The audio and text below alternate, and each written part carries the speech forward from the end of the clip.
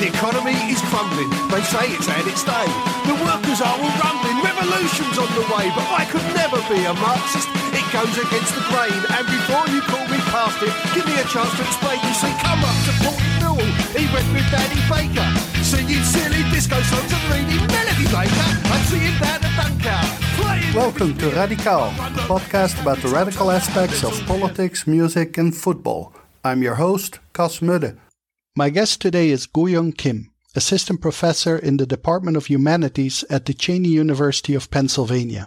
He has published extensively on various aspects of K-pop, the topic of today's podcast, including his book From Factory Girls to K-pop Idol Girls, Cultural Politics of Developmentalism, Patriarchy and Neoliberalism in South Korea's Popular Music Industry, published by Rowman & Littlefield in 2018.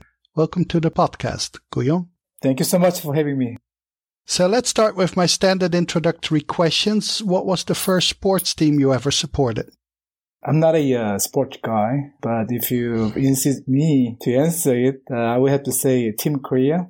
Which is the soccer team, right? The male soccer team. That's most kind of a representative answer, I would guess. But I don't like soccer. I tend to like more like an individual sport rather than team sports. But under the umbrella of Team Korea in any international sport competition, whatever team Korea sends out, then that's my team. Okay. So second, what is your favorite political song? Most of my favorite political songs are in Korean, but my recent one is about Occupy Wall Street movement, 2011 by Lupe Fiasco, titled End of the World. And finally, what is your favorite political book? My favorite political book is German Ideology by Marx and Engels. The book has basically forced me to who I am. There has been endless inspiration for my research and my personal endeavor. So I have to admit that I'm fairly ignorant on the topic, so let's start from the basics. What is K-pop and when and how did it emerge? K-pop is a commercial genre of popular music produced and it is targeted to South Korean audience. K as a prefix, it should indicate the location of origin or location of production to South Korea. According to the general consensus, K-pop began in 1996 with the debut of the first K-pop boy band, which is called H.O.T., High Five of Teenager. It has some kind of a standard aesthetics of matching colors in outfit and highly synchronized choreographies and a bubble poppy sound, and then also more like a femininized outlook of the male idols. Right. And so why did you decide to study K-pop academically? I started to do my academic research in January 2012. There was an occasion that at the time, one of the most popular K-pop idol bands called Girls' Generation made a first debut on American network talk show. And at the time, I was teaching at Temple University, Department of Asian Studies. And at the time, I didn't know anything about K-pop, not to mention the girl group. And then when I went to school to teach, many students start to ask me a whole bunch of questions about K-pop and the group. But to be honest, I didn't know anything about them. So that was my kind of initiation to begin researching on the topic. I always like these accidental stories of how people come to their topic. Yes. You argue that the development of K-pop is related to the economic development of South Korea. Can you explain that? To understand the political economic origin of K-pop, we may have to take several steps back to understand characteristics of South Korean economy, at least as far back as 1960s. So from 1960s to late 1980s, the future of South Korean economy was export-driven light consumer production economy. Basically, with cheap labors and with abundance of labor force, South economy was built upon importing natural resources or the, so to speak, ingredients for consumer goods and basically assemble based upon different degrees of the technological difficulties and then export it back. And that's how South economy had grown. But since late 1980s, early 1990s, the South Korean economy got stronger with a stronger labor force, or the trade union. And then that means South economy had to charge more labor force. And that doesn't give kind of a competitive edge to the previous export-oriented economy. So the society spearheaded by government, started to find what is the next economic item to keep South Korean economy afloat.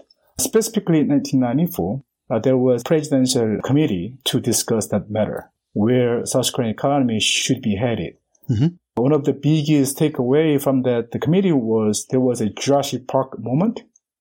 At that time, 1993-94, the Hollywood blockbuster Jurassic Park, directed by Spielberg, Mm-hmm. the movie made more money than the millions of Hyundai cars sold combined. So that was the biggest moment that the South Korean government realized, oh, this is another kind of item that we can make the national economy going and floating.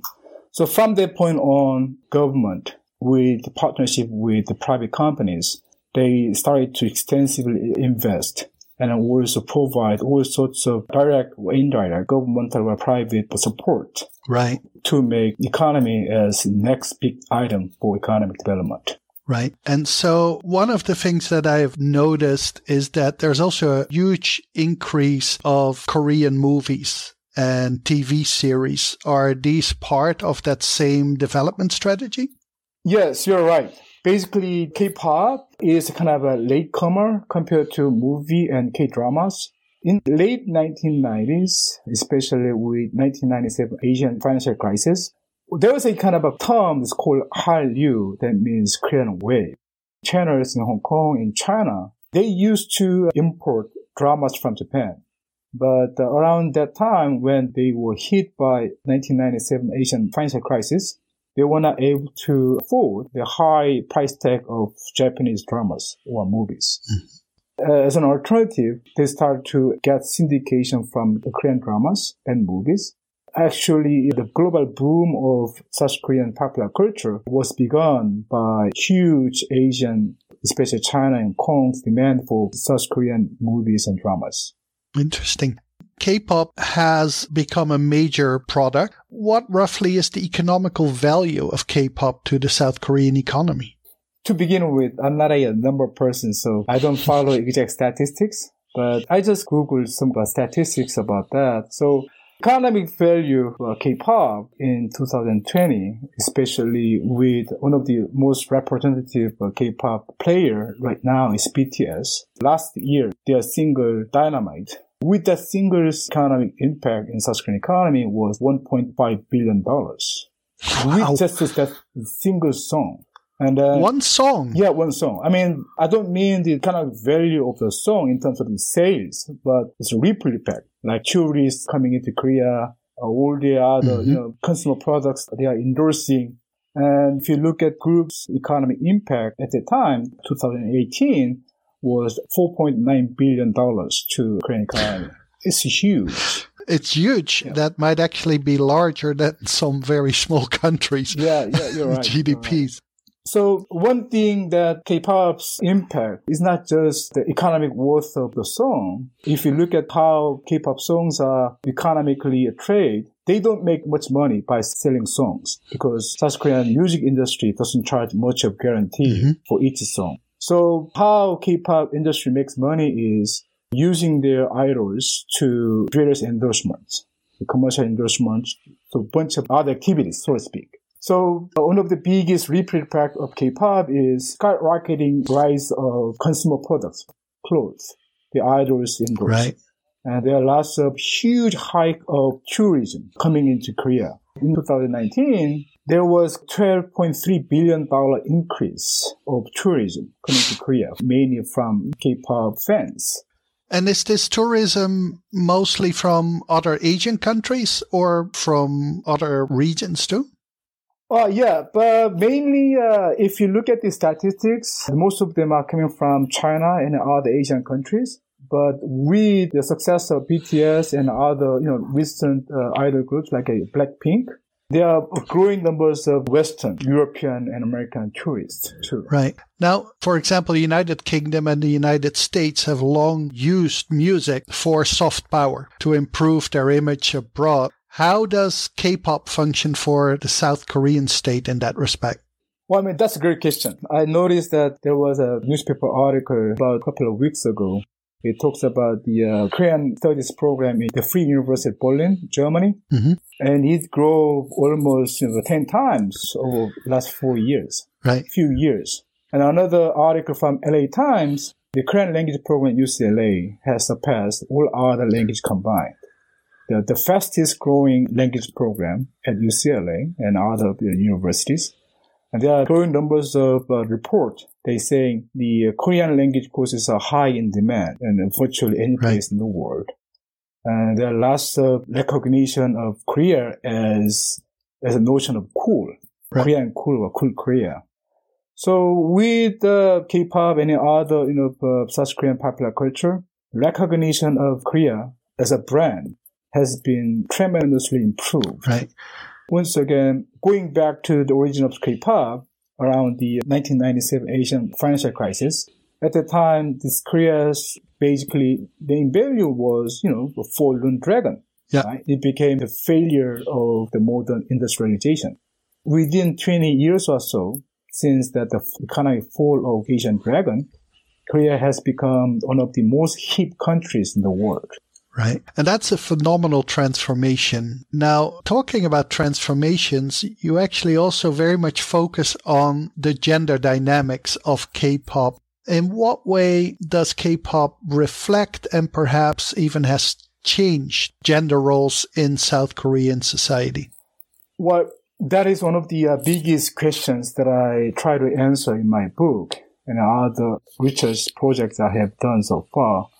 Contrary to common expectation, with the rising numbers of K-pop female bands and groups and their phenomenal contribution to the South Korean economy, at least in my research, there not has been that much change, proactive change in terms of gender expectation or gender equality in South Korean society. One of the biggest arguments that I made in my book, if you look at the title of the book, From Factory Girls to K-pop Idol Girls, my intention of that title is, even though we have seemingly different, seemingly advanced social status of women, in terms of century-long tradition of patriarchal sexism, there's not much change. And then my argument in my book is, one of the biggest reasons why we have seen the tremendous amounts of success of K-pop female idol band has been on the Korea's century-long sexist legacy. The females are easy to be manipulated, easy to be exploited, easy to be controlled.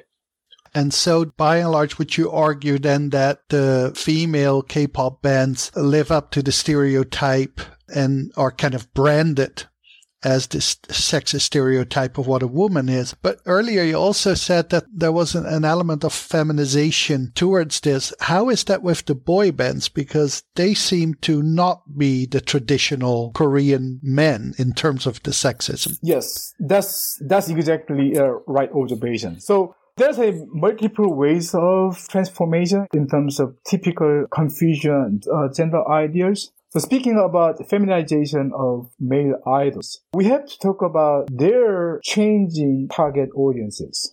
Once again, 1997 Asian financial crisis changed almost everything in terms of gender relations. So with grand transformation of South Korean economy from well-protected, stable job opportunities at the manufacturing industry to more spontaneous or precarious neoliberalization. So we have, especially around 1997 financial crisis, there are too many layoffs and disemployment, mainly from mid or higher position of male workers, along with disemployment of these traditional breadwinners. The South Korean economy has incorporated part-time, spontaneous, or precarious labor force, which is women. Mm-hmm. That's another kind of dynamics, century-long dynamics of manipulation, exploitation of female workforce as a cheap, docile labor. So even though they don't have full employment or stable employment, obviously their status in terms of economic, social standard in Korea, their status have improved. So that means the female audiences start to get more purchasing power, and the K-pop industry try to market the growing needs of emotional demand from female workers, because female workers being doubly or triply exploited at home and workplace in society in general. Right. So having said that South Korean society is heavily patriarchal and sexist society, the female workers, female in general, have been at least double or triply oppressed, at least mentally and psychologically. And they need something to fuse out their frustration or some kind of stress. So there, the femininized boy bands came into play. So they provide the feminized boy idols, give some kind of imaginary satisfaction to console, comfort, female workers, or female in general, who've been stressed out. Right. And I assume they do this in a politically non-threatening manner, right? I mean, that's exactly right. These bands don't have a strong political message. They're not challenging in any way. Well, I mean, once again, the point is not political. From the very beginning, K-pop is economy. Right. On the other hand, in the last year, we have seen that K-pop fans, particularly in the US, have made the news for social media campaigns, particularly against Donald Trump. Mm-hmm. Do you see in South Korea some type of similar political activism among K-pop fans? Or is this mostly Western K-pop fans within their own context? Well, yeah, there's some kind of occasion of K-pop fans' utilization of their favorite K-pop song as a part of their social movement. For example, about 5 or 6 years ago, there was a huge protest on one of the women's university in South Korea, Ewha Women's University. They were protesting against the administration. They were not using traditional, the political or socially conscious song as a chant or anthem of their movement. They started to use the songs from the Girls' Generation that gave me kind of motivation to start my research on K-pop. Mm-hmm. And there are kind of a couple of cases like that in Korea. Yes, we have growing cases of the foreign audiences incorporation of K-pop songs in their political mobilization or action. Recently, there is a fan-initiated organization which is called K-pop for Planet, which is for the climate movement. Yeah, I mean, there's some kind of the political utilization of K-pop songs or idols in kind of a global level.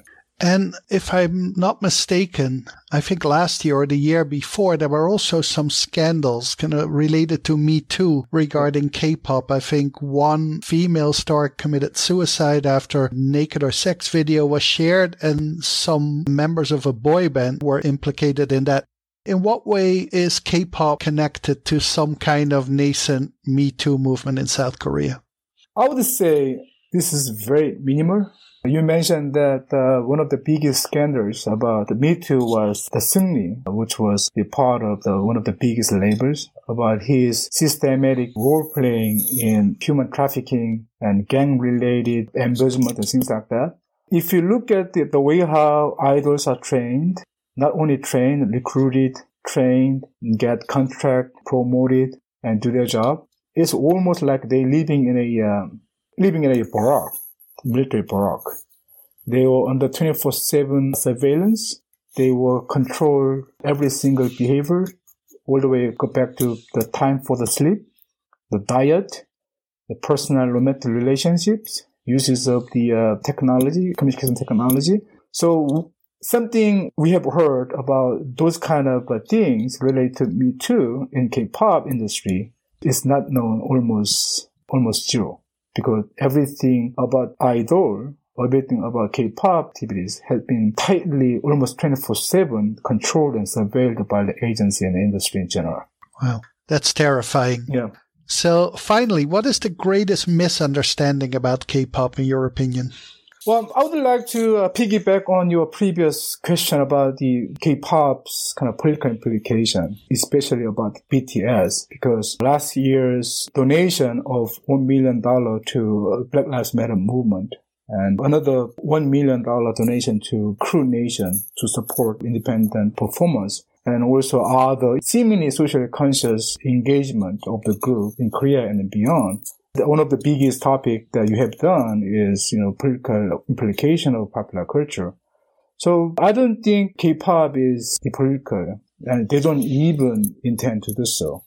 But what is really interesting for us to think about in terms of the political potential of K-pop is, especially BTS.